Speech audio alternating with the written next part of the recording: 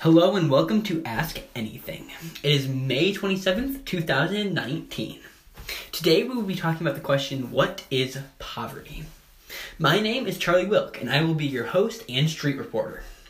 Today we will be exploring the history of poverty, socioeconomic impacts today, issues of poverty from the classic Fried Green Tomatoes, and much, much more. After this.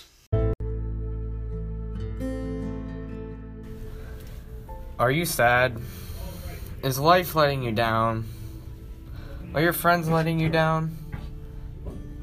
Well, then you need milk. Get 100% fat-free milk at your local grocery store today. It's good for your bones, and it's good for you. You need some milk.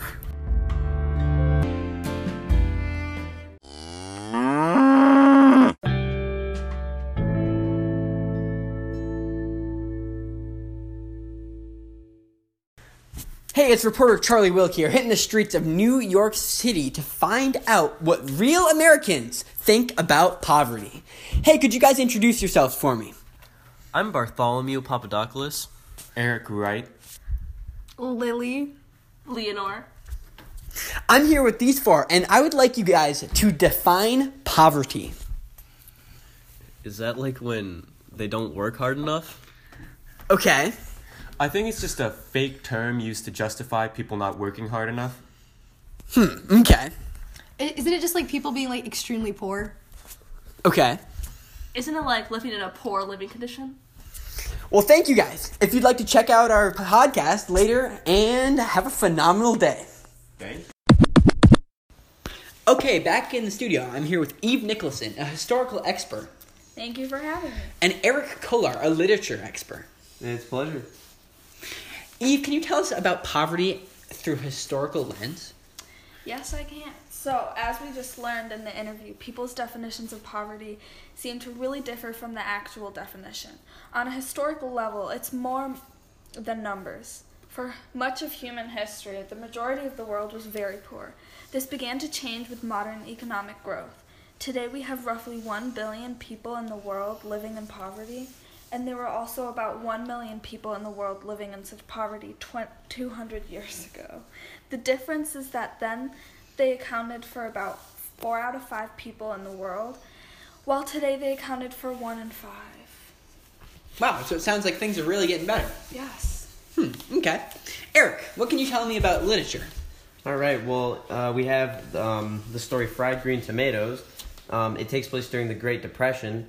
And in some books, such as Grapes of Wrath and Of Mice and Men, the Great Depression, it's seen as a time where people were desperately holding on to what they had and not having a lot of trust in others.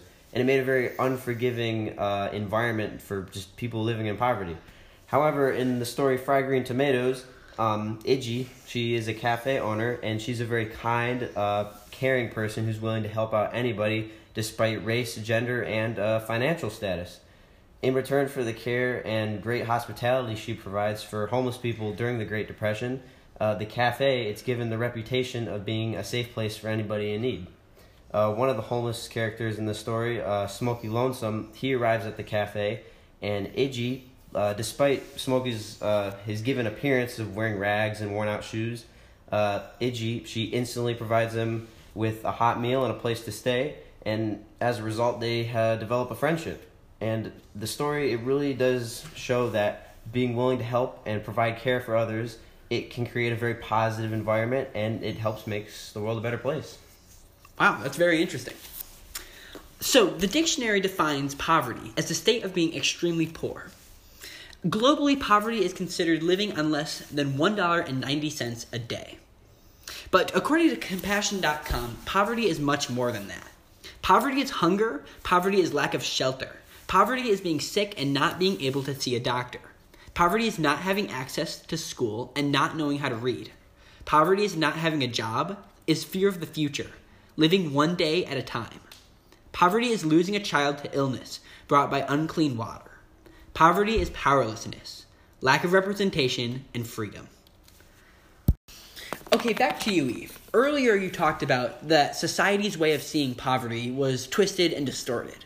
Could you provide some historical details and evidence onto why you think that society sees poverty the way it does? Yes, so before the Industrial Revolution around 1750, society relied on agriculture for wealth, and the wealth was not distributed equally. However, today, production being amplified, we have enough to provide for everybody. People see poverty as inevitable today, despite our world as a whole having enough resources to provide for everybody. Oh, okay. That's really cool. So, Eric, back to you. So as a whole, what do you think we could do as each individual people to combat poverty here today? Okay, well, regarding fried green tomatoes, if we look at the character Iggy, she views people, she doesn't really judge what they have or what they look like. She just is very willing to be people's friends, kind of based on their character. And if we all live by her example and we're a little bit less judgmental, I feel like we could all, it'd really make an impact and it would really help the world out. And sometimes the impoverished person is not always the one at fault when it comes to the grand scheme of poverty. That's very insightful. Finally, here with me, I have Matthew Wakulski, your 2020 Democratic presidential candidate. And he's going to just talk about some of the things that he would do, if elected as president, to combat poverty here in America. Matthew, how you doing? I'm good. How are you? I'd like to thank you for having me on your show here. Okay, so first what I would do is I would open the political and economic systems which would allow for greater freedom, less violent outbreaks, and are known to consistently reduce poverty. So creating stability in markets is an important step to increasing the local food shortage. With an increase of economic market security, a country can stand on its own and provide for itself, therefore negating the need for outside aid. Many poverty-stricken areas suffer from low literacy rates, and this greatly aids the setbacks poverty causes. Without proper education, a country cannot be relied upon to improve their situation. A country without learning-enabled people curdles itself because it cannot make the improvements needed on its own to advance. The lack of education means the people of the impoverished nation must rely on other nations to do cooperate proper schooling without the knowledge being taught to them in stable learning areas. The country cannot provide its own empowerment. Programs such as UNICEF had made great contributions to this cause, and in this time, the work put will be visible to all. I would improve the health systems in poverty-stricken nations, which is one of the hardest goals to achieve, but we'll get there as long as we keep our heads up and work hard about it. The health and the disease conditions are plentiful, ranging from city cleanliness to malaria outbreaks. By containing even the smallest of these problems, progress would be visible. Thank you, Charlie, for having me. I really appreciate it. You're very, very welcome. So what I'm hearing is that improving the independent economic systems of individual impoverished countries would greatly impact even us as the United States, because we wouldn't have to have our hand in these impoverished countries, which is hurting our economic status as well. It sure is, yeah. Wow, that's very interesting. You have my vote. Yeah, thank you. This is Charlie Wilk, and I would like to thank you all so much for listening to our podcast about poverty.